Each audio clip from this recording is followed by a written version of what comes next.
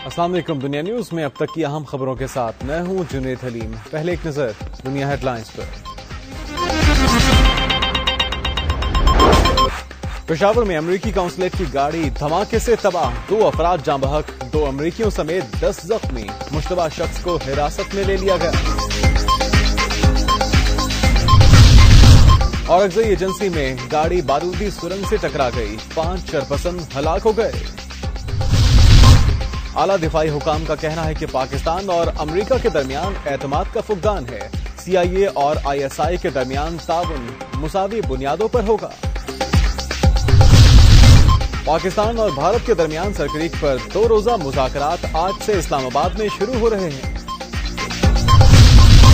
कोयटा समेत बलोचिस्तान भर में यंग डॉक्टर्स की 22वें रोज भी हड़ताल जारी। OPDs और ऑपरेशन थिएटर बंद होने से मरीजों को मुश्किलात का सामना। कराची में लसबेला चुरंगी के करीब बस उलट गई, 1 शख्स जाँ बहक, 5 जख्मी हो गए। और पाकिस्तान और वेस्टइंडीज के दरमियान दूसरा टेस्ट मैच आज से शुरू होगा। मेजबान टीम को सीरीज में 1-0 की बढ़तरी हासिल है।